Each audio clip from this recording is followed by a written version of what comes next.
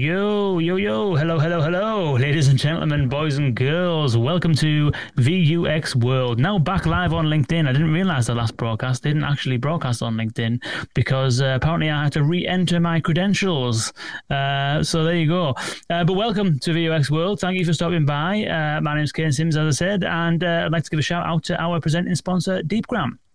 Deepgram, if you don't know already, is industry standard speech recognition technology. Deepgram's APIs enable you to put speech recognition, state-of-the-art speech recognition, into any kind of application that you so desire, whether you're transcribing calls in your call center, whether you're transcribing meetings and trying to take and summarize actions, whether you are building voice assistants and voice bots, voice-enabling products, adding voice dictation capabilities into products or voice-enabler apps, anything that you need to understand speech for or take spoken audio and turn it into text, Deepgram is the place to go for that.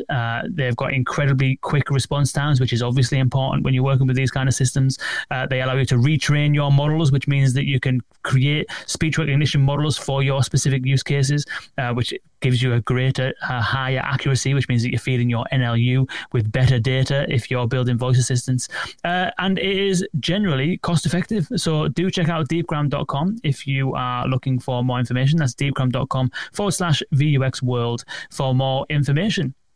We're also actually running a webinar with Deepgram next week, actually, and it's going to be all about the irony of big tech and why some of the big companies that you will think of when you think about AI don't always innovate as fast as you might think or in the right areas as you might want them to, even though you might think they do, and you'll see the events that they run every year telling you that things are improving. The reality is that their approach is often quite slow and transient, where there'll be a blip of activity and then nothing for months, whereas a company such as Deepgram, for argument's sake, has a constant innovation cycle. And we're going to be getting into, me and Adam Stepniewski, who's the CTO of Deepgram, are going to be getting into this conversation about why the big tech companies don't innovate as often as you might think, how to audit your current speech recognition capabilities, how to understand where you can make improvements, the difference between a general ASR model versus a customized model, and the business value that using each can bring. There's going to be a whole bunch of content in there helping you figure out how to use speech recognition to the best that you possibly can. Whether you're building voice assistants, transcribing calls in your call center, there's going to be content for that whole thing, all of your use cases. So please do join us on June next Thursday, and the link to that, if you go to vux.world, click on the events link, and you will find the sign up form just there. So there we go. Without further ado, though, let us welcome our guest for today, Timo Kunz, who is the CEO of Algorithmic. Welcome, Timo. Hey, Kane. How are you doing? I'm good. How are you? Yeah, wonderful. Thanks for having me. I've been looking forward to this. Yeah, likewise. Appreciate you spending the time with us. It's going to be interesting. Whereabouts are you right now? So normally I'm London-based. However, we have an office in Barcelona. So this week Nice. I'm in sunny Barcelona. Wicked. So you've exchanged the rain and clouds in London for the sun and blue skies in Barcelona. It's 24 degrees. We're going to the beach tomorrow with the team in the afternoon. So yeah. Nice. Yeah, thank you for making me feel better about my situation. Cool. Well, thank you for joining us. Appreciate it. I'm looking forward to this conversation because Algorithmic is a very interesting company working in a very interesting space. We've had, I would say, not similar companies, but similar in a sense of companies that are not kind of necessarily building voice assistants, but using AI when you apply it to audio in order to do something special. You know, we've had Trinity Audio on in the past, we've had Instrumatic on in the past, Audio Burst as well. All companies who are doing some really interesting things, applying AI into the audio creation space, which is what you're doing as well. So I'm really interested to get in this conversation. So yeah, it'd be nice to learn a little bit about yourself first of all, and what kind of led you to Algorithmic. Okay, so yeah, cool. Let's start with this. Yes, actually, my background is in AI. So I did a PhD in Lancaster, actually, in the UK. Now, a long time ago. However, I've also been a musician all my life. So, of course, only on the side, and improv sound engineer as one is. And yeah, I knew there would be this magic point in in time in the history of universe when those two worlds would come together. And actually, there was in 2018, 2019, text-to-speech made a humongous step change. There was a new architecture, and when I heard this, I knew exactly that this was the time. Now, text-to-speech is amazing, but this is not the only innovation that happens. So nowadays, what you can actually do with AI in audio production in a broader sense, right? So from mastering to AI music to arrangement to also like mangling copy into a format that it plays nicely with text-to-speech. But then also, if you think about like versioning audio and so on. So I found this hugely inspiring, and this is actually why we started Algorithmic. So it's pretty much with the vision of actually using all these new cool tools and putting them to good use. Nice. And how would you describe Algorithmic to somebody who'd never heard of it before? Yeah, it's a rather technical product. So I'll start with the technical, or I start with the complex first, and then give you some use cases. So we're pretty much on a mission of making audio production scalable. Yeah. So we have we pretty much built a production chain which actually covers the entire audio production process. Right. So normally, when I tell people, like, the first thing they think about is text-to-speech, that's very, very obvious. However, it's actually much further than this, or it goes much further than this. Because if you think about text-to-speech, you only have speech, right? And how often in life do you actually listen to recorded speech? I mean, this is a good example, but you had music and a jingle at the beginning, right? And there were effects on this production, and later there might even be a mastering component that cleans it all up and so on. So what we are actually doing, we pretty much make this entire production chain available. So we make it possible to go from text, or to actually get text into a format that it plays nicely with text-to-speech. Then actually to go text-to-speech, we are voice vendor agnostic. So that actually means we integrate all different kinds of voice vendors into our platform. We can also clone voices ourselves if we must, so we can clone your voice or voice actor's voice. But then, and that's more where our magic sauce sits, so we actually have algorithms then that actually can pick up that speech, meaningfully pretty much mix it, and pretty much emulate what you would normally do as a sound engineer in a studio. And then later even do the post-production bit. So we have a very scalable mastering engine that then actually spins up and makes it sound really, really nice. And to finish all of this off, we actually also want to make sure you get that audio somewhere where it actually matters. When that, it can be an advertiser network. If it's an audio ad, it could be a podcast even. It could be something you want to just like share outside. It could go into an IoT device. So there are many use cases for this. So very technical description. To make it even worse, we are API first. So the product is actually called API.audio. So it means actually it allows developers actually to build applications with it. But let me also now give you a couple of concrete examples where it is used.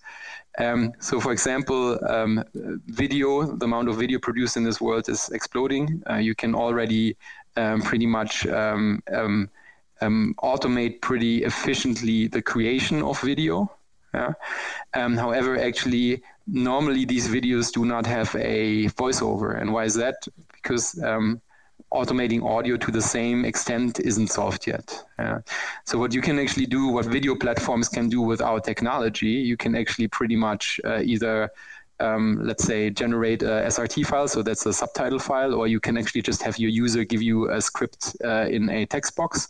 And then actually we do not only translate this to speech, but we actually embed it in an entire audio production so that it sounds at the end very close to a professional voiceover that would actually get from a production studio.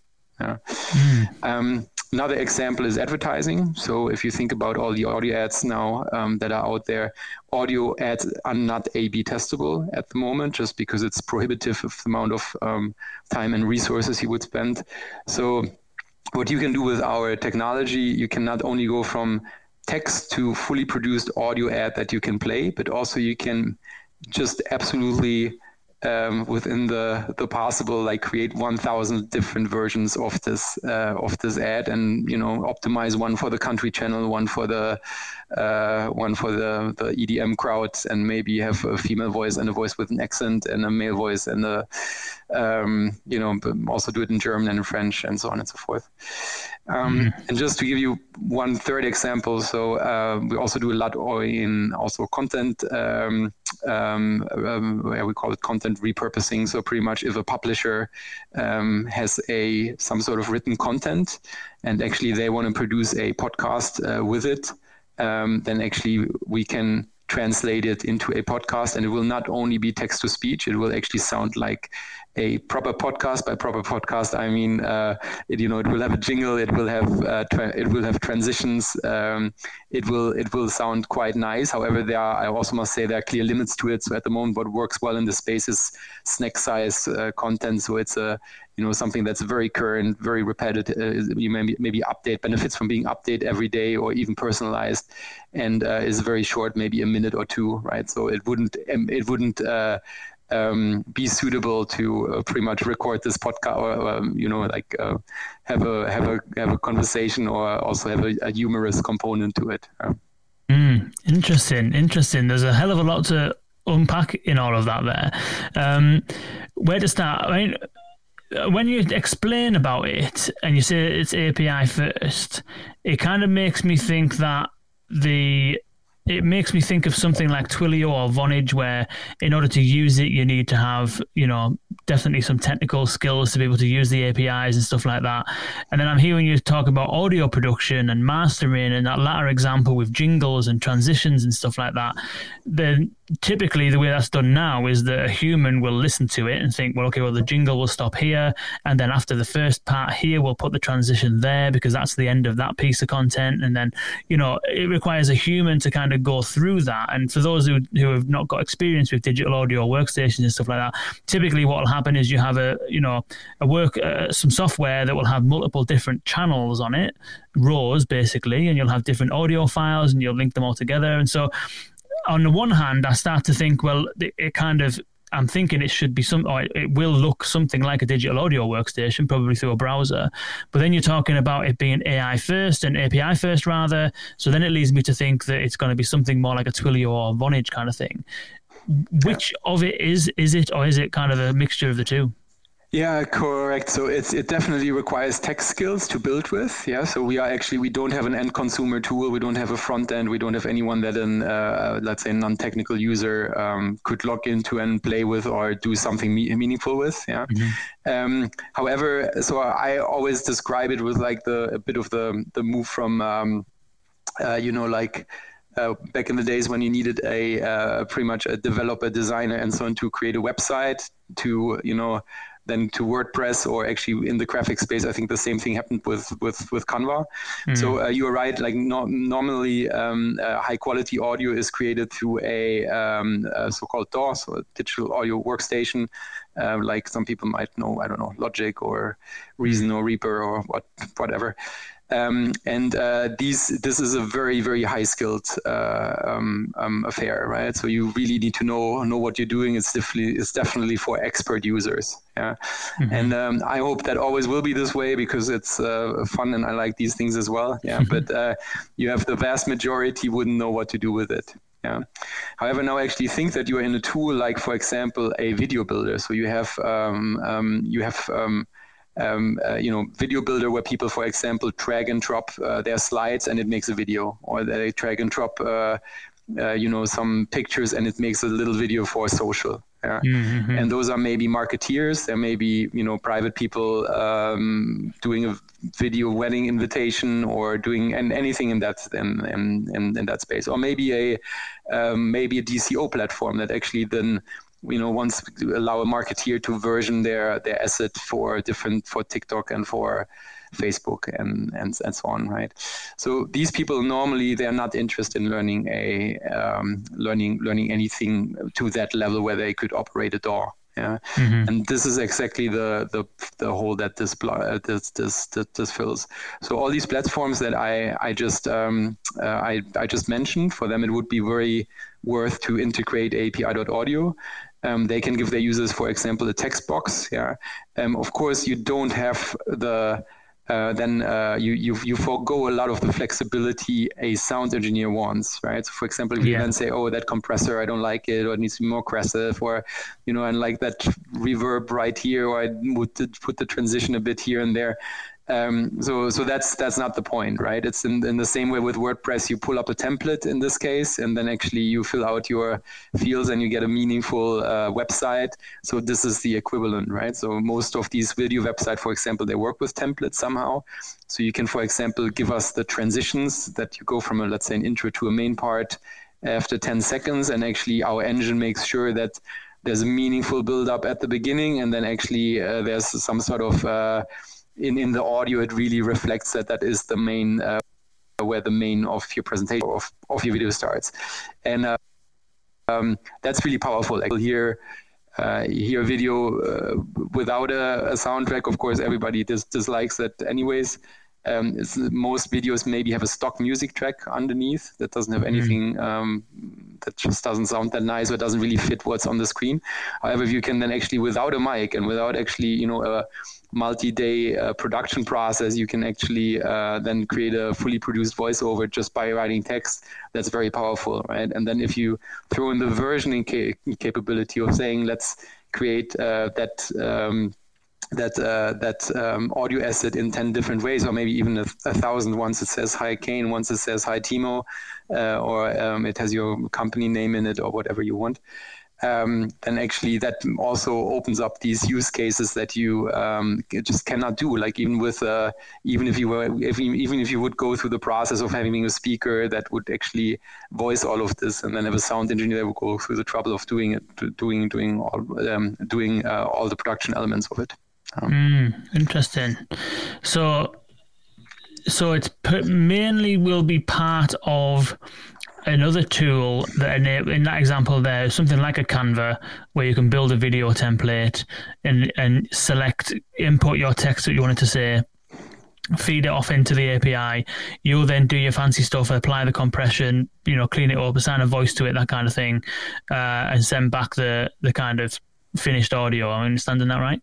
Exactly, and the user wouldn't know any of this. That the user is actually seeing, they type text. They select a voice. We make it very easy to select voices because there are hundreds and soon thousands.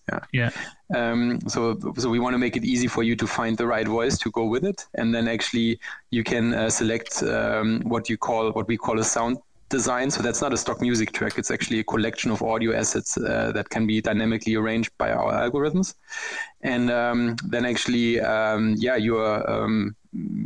more or less good to go. It's a press of a button. We rendered a couple of seconds, and then you have your voiceover. Interesting. And how do you kind of determine? I mean, this might be kind of secret sauce territory, but as a kind of fellow ex-musician, I'm kind of always interested in how this sort of stuff's working. Yeah. How are you determining what kind of effects to apply and where? Like, so you mentioned there that some of those DAW systems, digital audio workstations, they kind of require skills to use. Certain, you need to know kind of what you're doing. However, there is some kind of hacks that you can use. So, for example, for me, one of my kind of little hacks is that when I edit this conversation we're having now, I mean, your audio is pretty clean, but sometimes someone will be recording into a laptop mic, and there's some little tricks that I'll use to try and isolate the bad frequencies in their audio, which is just to kind of use the EQ, really kind of focus it in on a narrow frequency range rather, and then I'll kind of just amplify that frequency, and I'll drag it along until I hear the bit that I'm trying to find, which sounds nasty, and it'll be quite obviously terribly sounding. It'll be a load of feedback and distortion, and then I'll just remove those little frequencies. And so it's me kind of trying to understand which parts of this audio signal sound bad. How can I take those sounds away and then compress it or whatever you might do after that in order to make it sound half decent? And all of that is kind of my experience of doing this kind of thing, my experience of knowing the DAW, my experience of knowing how EQ works, how expression works, how limiters work. And I'm kind of like feeling my way through it based on how it sounds. Yeah. How do you kind of program that into these algorithms? Like, because every voice is different, every recorded environment potentially is different, every words that people might type for you to generate the sound from is kind of different. How do you determine how to treat the audio? Yeah, that's there's no short answer to this. So there are a couple of things here. Like one of the main advantages in the process is, of course, that AI voices are very well behaved. Yeah. So you don't have any in it. You don't have any in it. You don't have. You don't have that in it, right? You also, people rarely, AI voices normally don't start screaming or talking too quiet. So first of all, that voice, or that already makes it very well behaved. Of course, the ambition of this, it's kind of like, if you think about a WordPress user, right? So what you just described for audio, you're not a WordPress user, right? You're literally the guy who gets out the coding environment and writes a website from scratch with the help of the latest framework, and wants to get every nuance right. So it's a very much it's a very different it's a very different ambition, right? It's a get out of jail free card rather than optimizer for the nth extent. However, having said that, there are very chunky problems that you need to solve. So, for example, we do have voice recording processes as well. So, for example, we can clone your voice.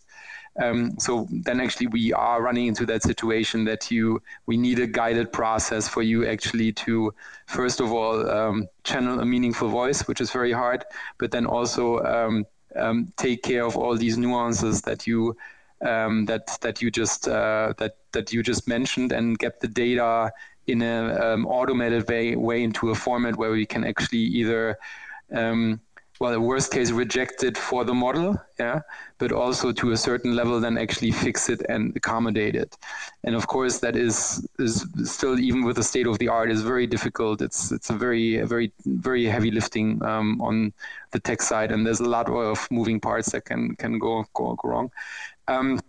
Maybe one more interesting thing on the AI music side, you also have very chunky problems, but AI music, it's kind of like there's a very broad range what you can actually do with AI and music. So of course you can actually take like generative approaches where it's like literally, I think that's probably the dream of everybody. You say one keyword, right? I don't know, active and fun, and then all of a sudden you have a 3-minute 30, and then you have a 3-minute 30 track of exactly what was in your mind. Those approaches, they have some merit, but for what like the more practical applications that we are normally covering, they are actually too free and too freestyle. So normally you want something more, let's say, a bit more restricted, but where you actually get that AI component pretty much, let's say, rearrange or maybe iterate on certain parts. And so there are different approaches that we use. However, absolutely, it's not an easy problem to get right, and we've been very research heavy, especially the first 2 years of the company. We were entirely dedicated to R&D, and it's also AI is one beast, but then also understanding the creative process and kind of like these decisions that you just mentioned. There is a human component to it, and to pretty much also get it to sound right. It pretty much is a cross-disciplinary challenge, which makes it even harder. So yes to all the things you just said. It's interesting. This AI music is an interesting one because there has been examples of AI generated music, hasn't there? Is that the kind of stuff that you're talking about? Or is your music pre-defined, pre-created, and then, as you mentioned, you use the AI to do things like, I don't know, mix it up, create a breakdown in this part, or whatever it might be, the length of the song or whatever it might be? Like, how do you describe the AI music component? Exactly. We have different approaches actually, and we also, to some extent, we also are open to integrate external voice. We already said we are integrating external voice providers. We also open and have started to integrate external music engines, because we don't think we are still a small team of 40. So you can't build everything yourself, and especially with the product philosophy we are after, we feel that the more options we have, the better it is actually for the user. And I can tell you a whole bandwidth of applications where you get further with the one approach than the other approach. Yeah. So most of the applications that we are doing, it's fairly well defined, and hence also that AI component is fairly restricted. So it can be as restricted as that we have music stems. So like you actually would see in your DAW, and then what the algorithm does, it literally only picks up those stems, rearranges them, loops them to a certain extent, also finds variation in these stems, and then actually decides how they are arranged and rearranged. It goes all the way to freer approaches, right, where we actually say you need a 1 minute piece of audio that actually is inspired by XYZ, and then actually we generate that music more freely. All of these are valid, right? In the same way that if you think about voices, it's valid that you need accented voices, you need high quality voices that have certain also capabilities to maybe be flexible when it comes to emotions, right? You need actually voices that are more robust, or that are actually can, have a good Greek vocabulary on top of English, right? You also need voices that are on the low end. So, for example, if you have in gaming, right, you cannot tell someone, hey, you want your voice cloned for a gaming application. Well, you need to find a music studio and sit there for 3 hours. Yeah. Also, if you clone the voice of, let's say, a CEO or someone, they might give you half an hour, right? So that's also, it's one of the most asked questions: how much time do you need to, or how much data do you need to clone a voice? It's like, well, it depends, right? In terms of like what you want to do with it. And with AI music, with the AI music component, it's exactly the same thing. Like how free do you want it to be? Like what's the use case? And there are different routes to go. Interesting. There's a feature on Adobe Rush which is quite cool. I use Adobe Rush on my mobile for doing the vlogs and stuff like that, and I've also been using it recently. I've been taking a bit more video just on a weekend, just of my son and stuff like that, and making these little videos that I've been sending to the family and stuff. And what I discovered is that they've got quite a cool little feature, but it doesn't go anywhere near as far as what you're discussing. And in fact, it actually creates a load of work, which is that you can select like a library of music, and one sample might be 15 seconds long, and it might be the whole song: drums, bass, guitar, pianos, the whole lot. But then they also have all of the elements individually. So if you just want the exact same drums, but just on their own, you can use that. Or if you want the guitar on its own, you can use that. So you can assemble your own arrangement if you want to, just by using the component parts. And if you just want everything in the whole song, you can have the whole song. So, and I did one the other week when we've got this tent box on top of the car, and we went camping, and I did this video and stuff like that. And on the Sunday night, I was kind of just editing this video, and it must have took me about an hour to figure out, to select the right music, get the right components. I wanted to kind of kick off and kind of like climax at this bit of footage, and then I wanted to chill out at this bit of footage, and then I want to make sure that the images, when it's just photos, they're all kind of like transitioning on the beat and stuff like that. And it's just a massive effort. Video editing on your mobile is a huge effort. I'm assuming that what you'll say is that your kind of audio production side will streamline that process immensely. However, in order for that to even happen, there needs to be some degree of understanding about what the visual assets are, to have the images flipping and transitioning on the beat, to make sure that the music kicks off and climaxes at the right kind of part of the video. So how do you utilize other inputs like the video? And if so, how does that work?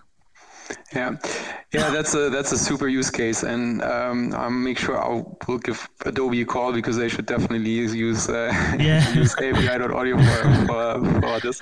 And so you said some very relevant and interesting things here. So, for example, transitions are something that are very important, right? So if you produce music for a video, you wouldn't kind of like start, and there's a title slide and then the main part starts. You wouldn't actually have a track that actually just goes on like this, right? There's some sort of, there needs to build an energy, yeah. In the same way that I think everybody would agree, if you write a website, you wouldn't just put it into one paragraph. You want a headline, and then you probably want a summary, and then you probably want a couple of paragraphs. Yeah. So most of this can be broken down into some sort of format. Yeah. And this is exactly why we're developing the solution API first, because there is no one size fits all, right? So for example, in this case, the developer would probably say, oh, so most people actually play with this and this and this way, and then actually they arrange video in scenes, which is very common, right? And then actually you say, okay, with each scene, there's probably a new narrative starting, or you can make this maybe more clear by saying, I need an intro and I need a part 1, part 2, part 3, and then a call to action. Yeah. So then actually that developer would then actually say, I sent API.audio the timestamps for these transitions, and actually on our end we would make sure the transitions are what they are. Yeah. So if they want a bit more elaborate, of course they can also say, okay, on the developer actually figures then out, hey, I have some sort of interpretation what the slideshow is about, or I let the user choose. Yeah. So for example, if you are telling us actually my sound design needs to be active, yeah, or it needs to be reflective, yeah, we can actually then also shortlist a couple of options for you, and one might resonate more with you than the other, and then actually we will do our best in the back end, or pretty much with the algorithm, to make something that actually fits this entire thing. Yeah, and paying attention to things like the transition, paying attention to things like the length of it, or paying attention to things like how does the voice sit on the audio, right? Do you duck it away? Do you duck the music a little bit away when the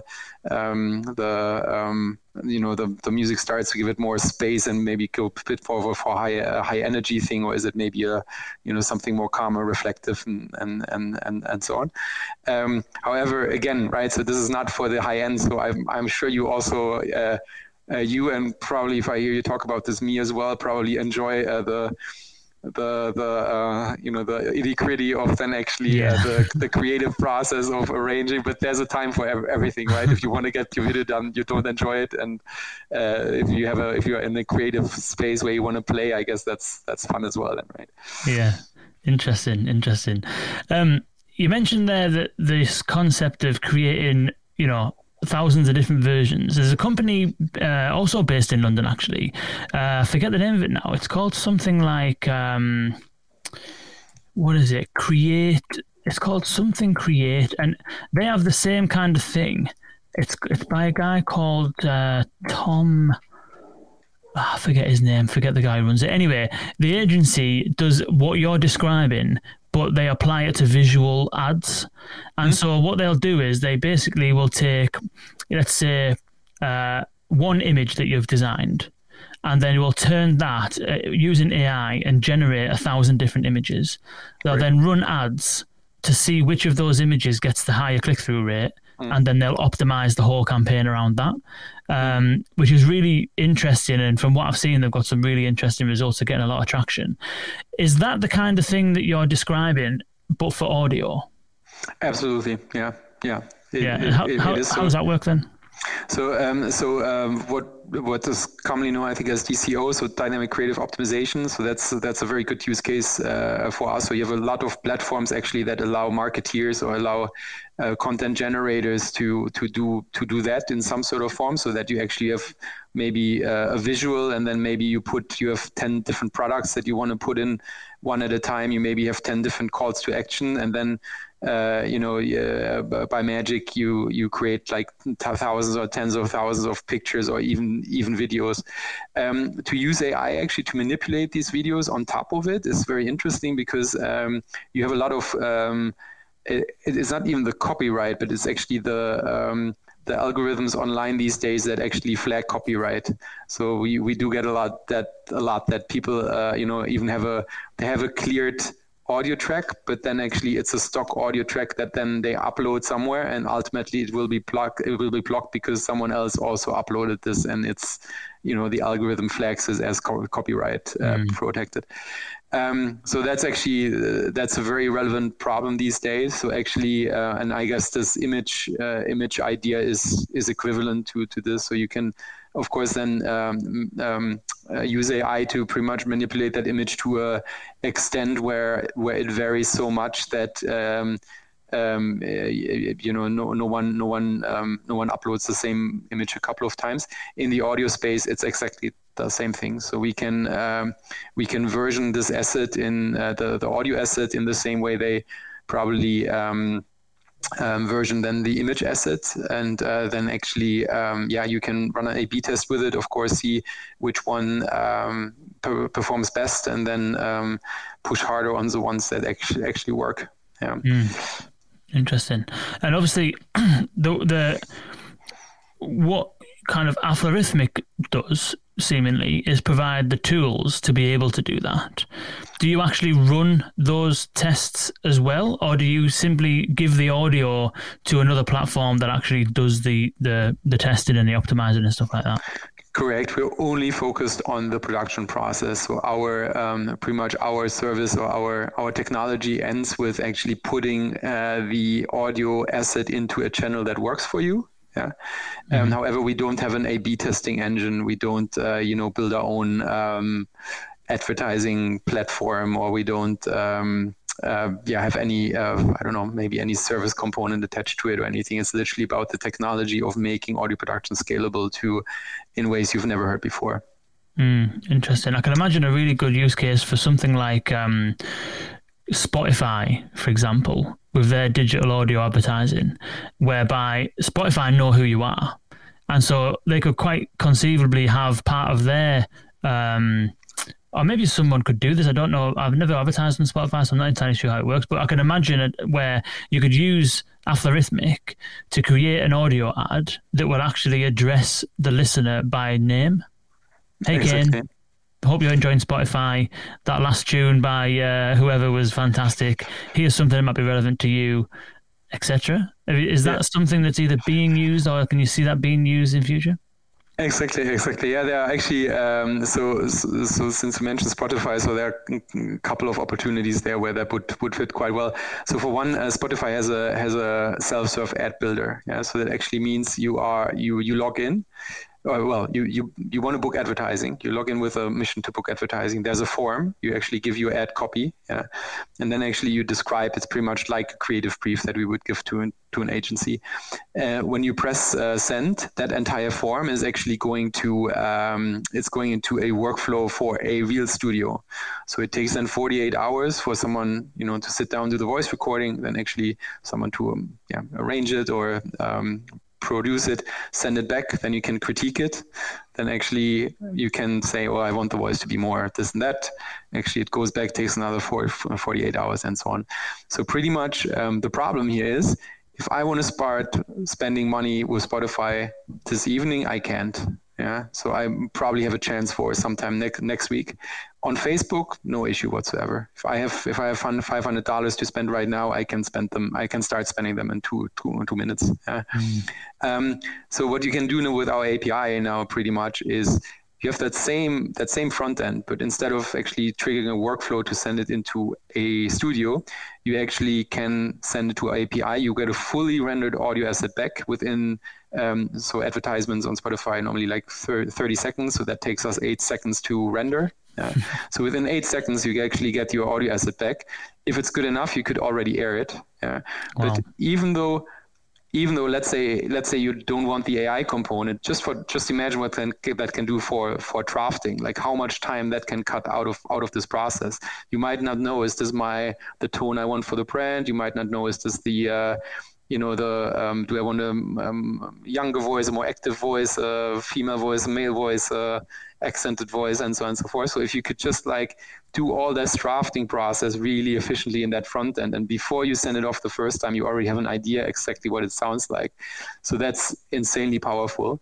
And the other thing, of course, what you mentioned as well. So we have to personalize audio assets, or actually to adjust them to the channel where they are where they are actually broadcasted, it's also very relevant. So we've never gotten we've never gotten good feedback from the actually mentioning your name or mention location, because people are a bit like, it's a bit creepy. What's going on? And it's a bit like display advertising, right? Sometimes it tells you I don't know, hey London, and that's where your proxy is, and you're like, actually I'm not in London, right? I'm in Salford, right? So so this is a bit of a hit and miss, right? But you can keep it very relevant. So for example, you could say now, let's say you have a mid-roll in this podcast, and then actually you could actually say, hey VUX World listeners, right? All of a sudden it makes it very, very relevant, even though you play the same. It's not a host read. It's an advertisement that you have all over the place. Yeah? Or you actually are saying something like, you have a special of the day, right? So tonight it's the, I don't know, what are we talking about? Restaurant. Tonight it's some fast food chain. Tonight it's the fish. Tomorrow it's the chicken. I don't know. You could actually literally say, this Tuesday, go to your local XYZ in Birmingham and try the chicken half price, with code XYZ. So that's extremely powerful as well. And also content production is very relevant as well. So if you think about Spotify is very deep invested in podcasting now. So, which, I think with humans like us talking to each other will always be there. So there's not the idea, hey, let's have our AI voices speak with each other. In my mind, that doesn't make any sense. But if you think about, for example, if you have a financial news update about your portfolio and what's in your market, or what's, let's say you have the daily, I don't know, crypto update, or maybe the horoscope for wherever you might be born, or something that actually renews every day and pretty much would be prohibitive for a speaker to actually do every single day. And to actually produce that content programmatically, that is very promising indeed. So we're talking to all big streaming platforms. This is a very relevant, these are very relevant use cases for us. Interesting. Yeah, it makes sense that. I mean, it almost seems as though Spotify, I mean, I don't know necessarily, I might be out of touch a little bit from where the whole kind of short form podcasting is at the moment, but I know that, Anchor got a lot of traction. That was a lot of short form kind of stuff. The flash briefings for Alexa were really popular in 2018, 2019.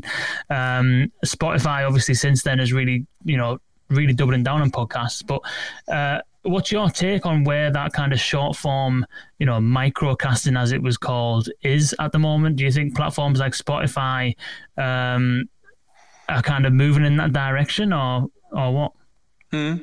Yeah, I mean, so I'm a big podcast fan. I listen to a lot of podcasts, and I think for me, short form has definitely has its base. I mean, I can just tell you a couple of things where we what we are doing, or where I think it shines, or where I see where it shines now. So, for example, we have we are doing something with a regional newspaper in Germany. And that these are very small towns, and all of a sudden you have a daily podcast update about your town. And I know that works very, very well, because literally there is no competition to it, right? There is no. It's an entirely incremental, or it's an entirely new offering. There is no. There is no small town podcaster that podcasts every day, or so I think these things, again, where it's like it's very fast changing. It's very it's either personalized, or it's just very very niche and very targeted. I think short form has a lot of has very, very good potential here, and also At the beginning, we did a lot of thinking around kind of like what potential everything synthetic can have for your way to work, because I think that is a very, very topical thing as well. So with Corona, of course, this has changed a tiny bit. So that was actually before the pandemic, but nonetheless, your way to work is also going to change as you think about how we're going to commute to work in the future, maybe with driverless cars as well, and now with earpods, everybody has their earbuds in by default and doesn't take them out and anymore. So I think that kind of like to engage with people on that commute where you only might have, you just might only want an update of 5 minutes or of 2 minutes, or might only have a podcast that is like 7 minutes. I think that has a lot of potential as well in terms of where consumer behavior is going. So yeah, I'm very much bullish on the short-term podcast. On the other hand, I must also admit that I'm a bit out of my depth there, because literally what concepts working we see in the market, because people are building them with our tools. However, we are of course not the biggest innovators when it comes to actually conceptually work with what works. Yeah, so I must be very, very frank about this. However, as a tech layer, of course, we have a very good overview of the market and a very good overview of what people are trying and works and what people are trying and it doesn't stick.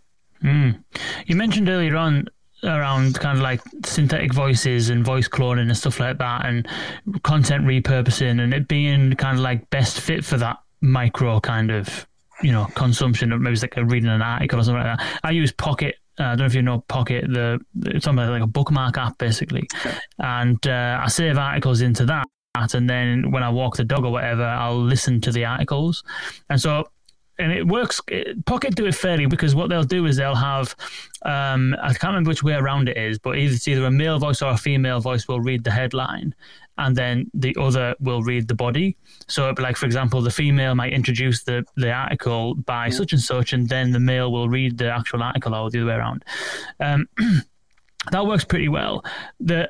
I've always found the issue with the synthetic voices, and this might be just because Pocket are not using high quality synthetic voices, is that they can be a bit difficult to listen to for long periods of time. And I think that might be what you were alluding to at the beginning when you were saying it was perfect for like smaller articles rather than a whole podcast, because they don't tend to have the kind of cadence and the delivery and the up and down of the kind of the intonation and stuff like that. What's your thoughts on the current state of synthetic voices, and is it that synthetic voices will always be good for this short stuff? Or when you look at something like the Amazon newsreader voice or whatever, can you see a world where synthetic voices are easier to listen to over longer periods? Yeah. So first of all, absolutely. I mean, the field of synthetic as such, not only the voices, but also the audio automation, the AI component and so on, it is just absolutely racing. I mean, if I now listen to demos we sent out a year and a bit ago, it's almost comical, right? So yeah, it's mind blowing how fast it is going. One thing I always have a hard time to explain to people that don't come from an audio world is like, and everybody in the audio world will agree with me, is audio is detail, right? So the difference actually between you shutting off after 15 seconds and the difference between you subscribing to a podcast and listen to it every single day, it can be as small as having having the host have a different tone in their voice. It can be, or finding the right words, or it can be the sound design, the production, kind of having the right effects. Like sometimes people, some people might have heard about the loudness wars that have been going on. It's kind of like, it's pretty much the effect that if you actually just put something a bit louder than the other thing, that thing will sound much, much better to you, even though it might be the same. Yeah. And so hence, and this is something that we're really banking on, where we're also really seeing the effect that actually, if you have speech in whatever format, and you already put a production value on it that actually makes it comparable to something something that your ears and hence your brain is normally used to listening from radio, from podcasting, and so on, you have much better results. And it's also we got the data also to substantiate that. So we have what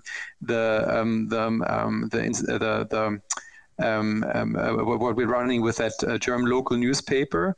It's normally I want to say it's a minute and a half, and it's very nicely it's nicely produced in terms of like that has an intro jingle, and then actually you have also two voices actually interlaced with each other. You actually have a transition every time a news item starts, but also you have effects on the voice. It's mastered, yeah, and it's pretty much so it's much closer to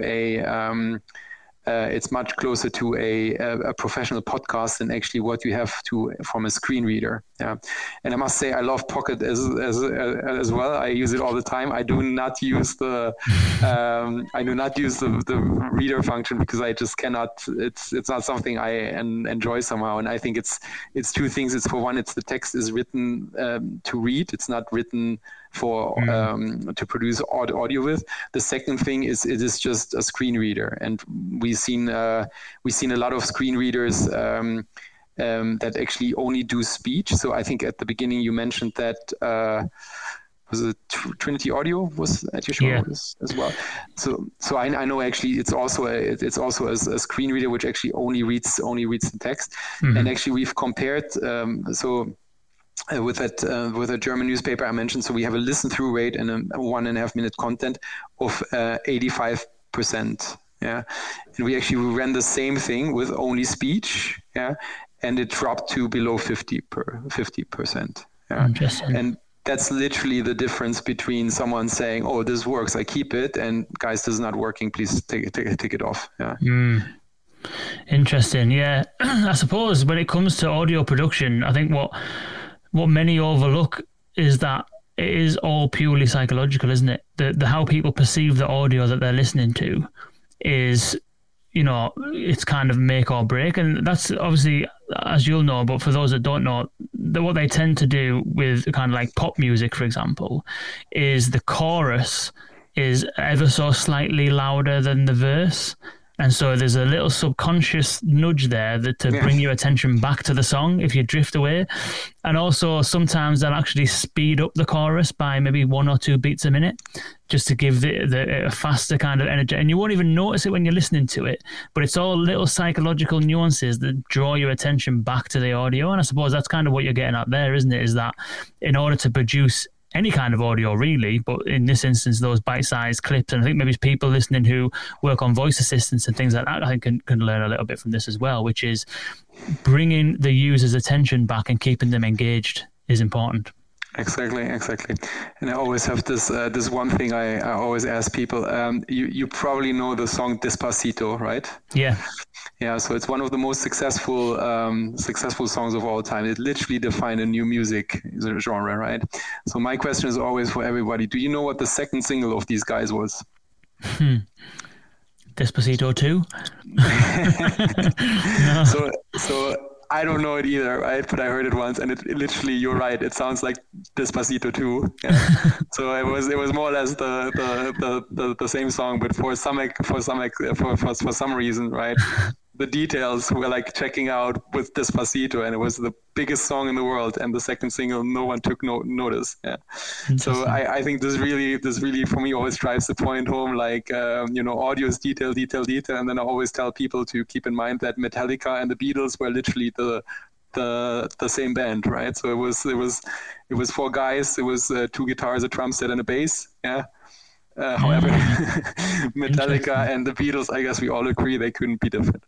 Interesting. That is very. Yeah, they also all have the same tools, don't they? But what you produce with those tools is entirely different. Interesting. Very good. Nice one. Well, Timo, this has been absolutely fantastic. Thank you so much for spending the time with us. For those tuning in on the podcast, you can visit aflorhythmic.ai, AFLORITHMIC.ai. All of the links to these will be in the show notes. And for those tuning in, you'll see that on the screen, aflorhythmic.ai for more information. Timo, thank you so much. It's been an absolute pleasure. Any other resources that you would direct people to? API.audio. So that's actually when you are a developer listening, just give it a try. You sign up, it's free, no credit card. You can produce a professional piece of audio from code in 5 minutes. It's quite a bit of fun as well. So give it a try as well. Perfect. API.audio. What a domain name that is. You either got in very early or paid an absolute fortune to buy that of whoever had it. We had the right idea at the right time. Nice. And if you're not already subscribed, please do go to vux.world/subscribe. You will get invites to these podcasts that I have with industry experts like Timo every single week. Do go to deepgram.com/VUXworld to learn more about Deepgram, and go to vux.world just vux.world and click on the events tab, and you will get the landing page for our webinar that we've got coming up with Deepgram, which is called Why Your Speech Recognition is Probably a Load of Tosh and How to Fix It. Thank you very much for tuning in, and we'll see you tomorrow when I speak to Frank Schneider, the CEO of Speakeasy AI, about how to properly define how to measure success for your digital assistants. Cheers. Thank you.